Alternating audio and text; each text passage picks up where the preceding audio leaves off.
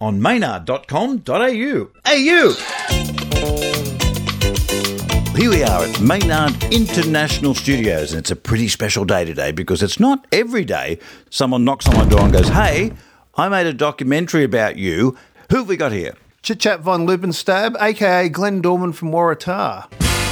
Waratah? Kmart. Well, I was old enough to remember when it went up. But I am very excited. Finally, we can put this bloody Castanet film out, Maynard, which you were so involved in this film, and I can't thank you enough for what you've done. It's the one and only, and probably ever, documentary on the Castanet Club. You spoke to everybody. I've written down here, overshooting. How much did you shoot for the half hour you've got? 6 hours worth of footage? When we sat down with Warren and Steve to start off with, we got an hour and a half. The Warren interview we could have just put out. And if you don't know, Warren Coleman was Bowling Man. Incredible level of intelligence and also humble. He was so nice about every single member, went into depth about what happened, the order it happened in. It sort of set the direction for the rest of my life. I've been working in show business because of what I did in the Castanet Club. But then as we talked to more people, you included, you added a different perspective. We talked to Angela Moore. She added this beautiful, warm angle. I walked into the Grand Hotel and the musical flags were playing.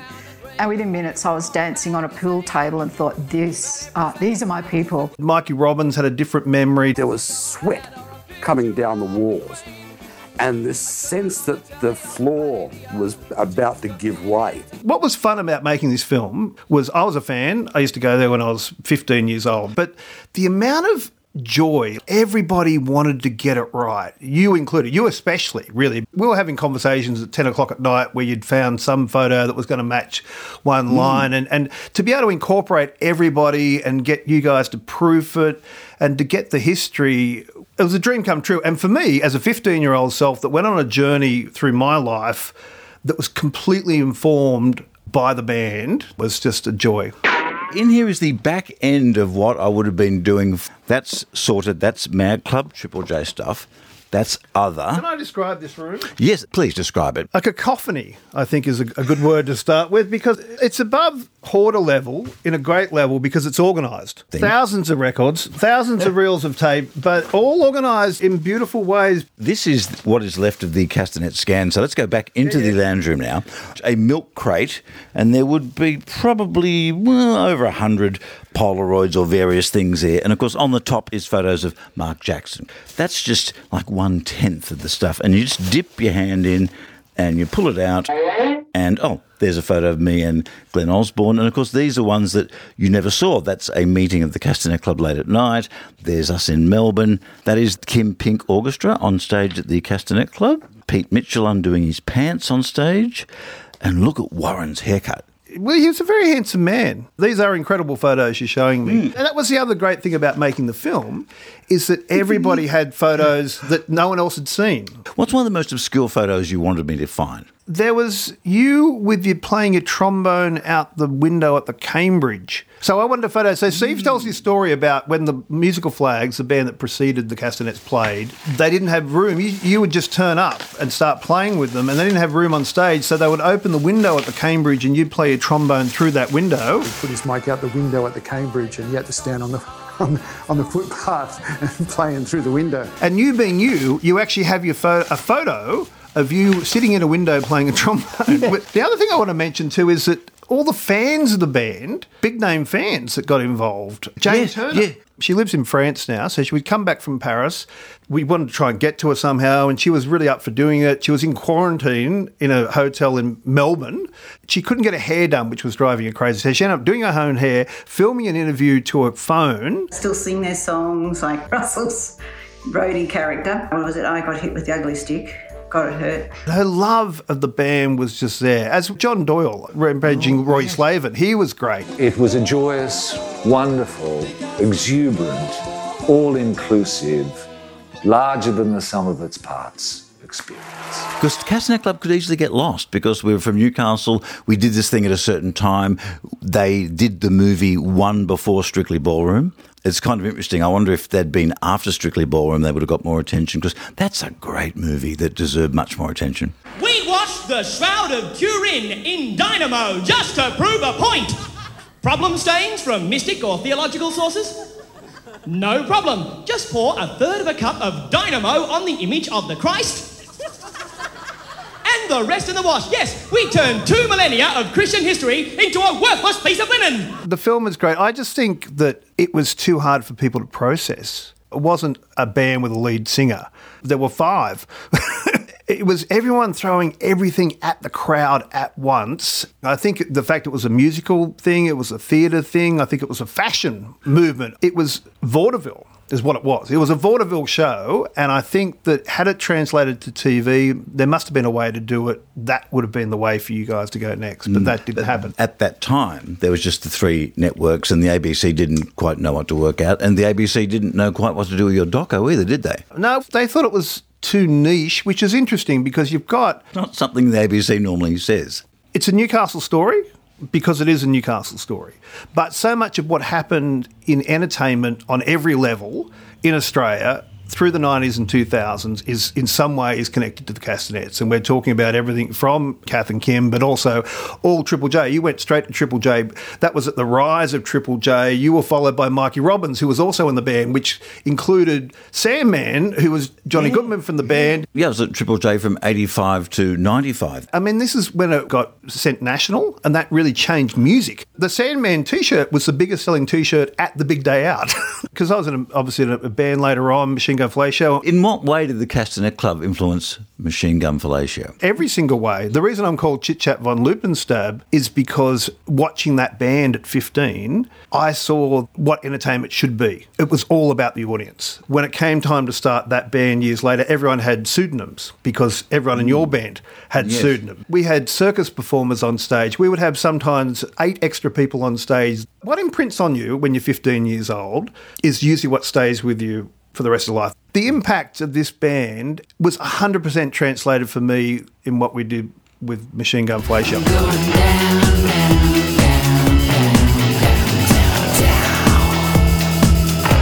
To push it down. I mean, clearly there's a lot more nudity in our band, but Not as much nudity as we could into the Castanet Club. Every single party trick you guys had, you offered it up. And it was sometimes happening simultaneously on stage. There'd be 2 or 3 things.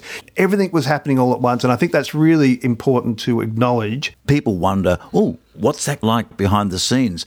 Did you get a chance to do that actually in the doco or not? I thought the characters were really interesting. So I actually got everyone to discuss where the character came from. The fact that Bowling Man was taken from Warren's deaf cousin was an amazing story. I love that Johnny Goodman, or Sandman's character, is based on his mother. Yes. But everyone just said Maynard is Maynard. As I like to point out to people, the reason the Castanet Club was probably so successful is that I didn't do much. Did some dancing up the back, I did some photos, some kind of wacky slide stuff and some trombone stuff, and that's it. People like Lance really what made it. The women like Angela and Kath, they really were the glue that held things together. I was remembering that we did the theme from Star Trek once, and Kath sang it.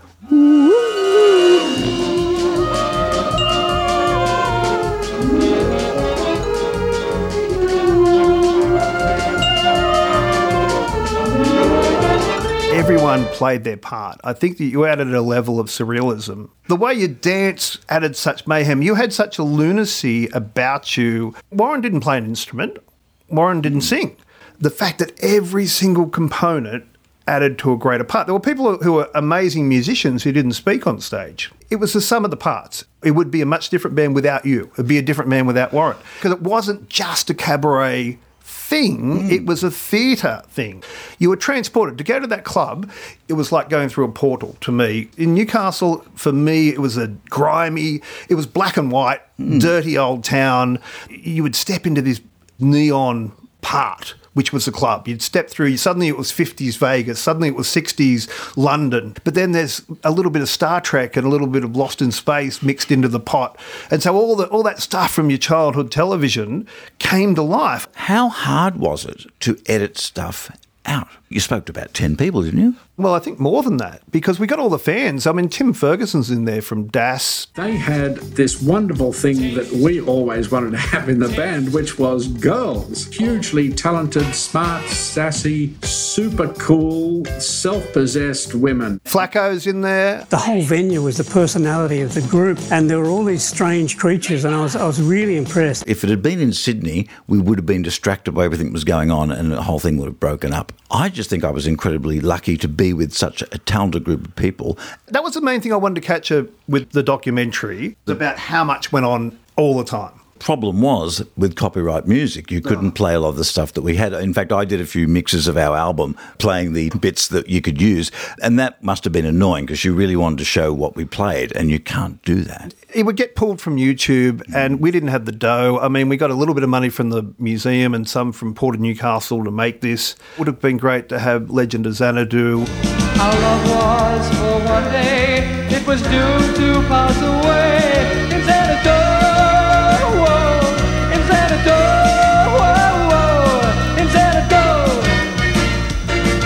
It would have been great to have It's Not Unusual. To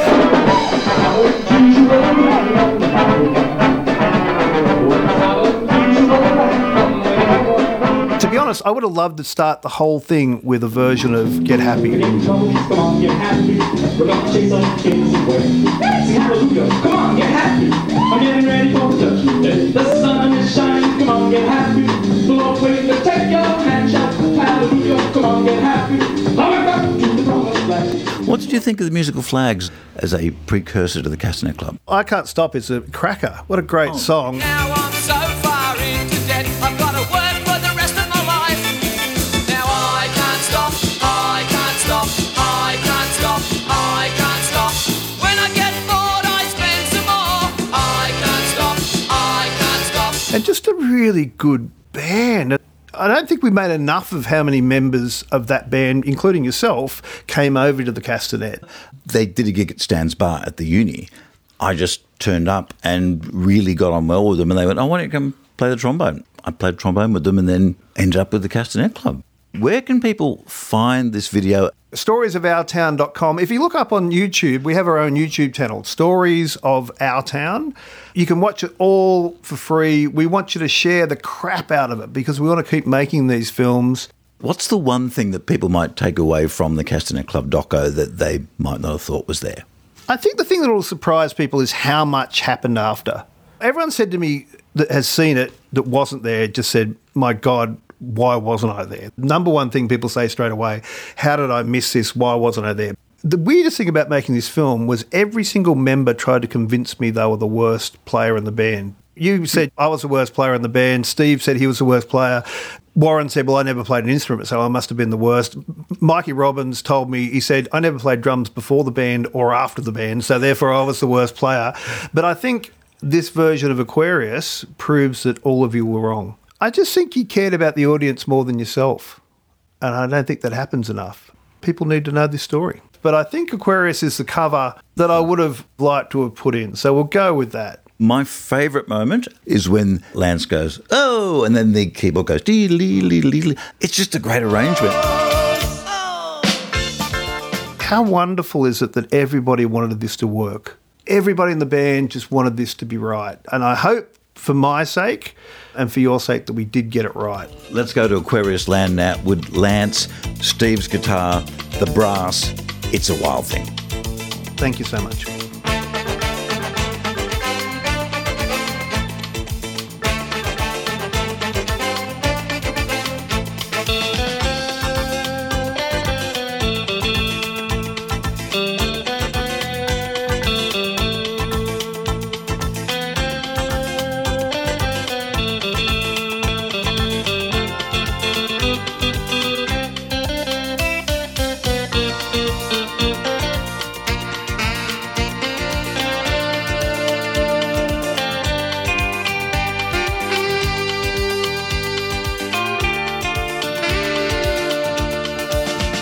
When the moon is in the seventh house and Jupiter aligns with Mars, then peace will guide the planets and love will steer the stars. This is the dawning of the age of Aquarius. Age of Aquarius. Aquarius. Aquarius. Harmony and understanding, sympathy and trust abounding. No more forces or derisions, golden living dreams of vision, mystic crystal revelations, and the mind's true liberation. Aquarius. Aquarius.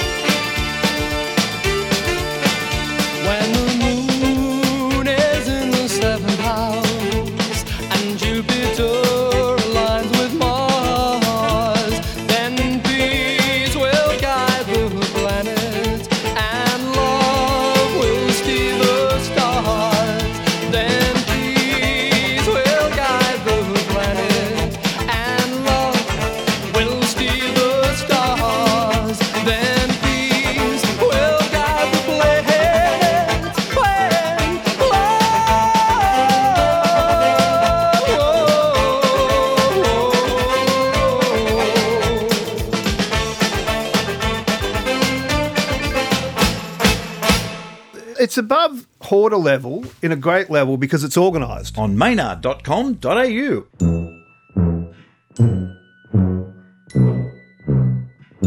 Hey, you!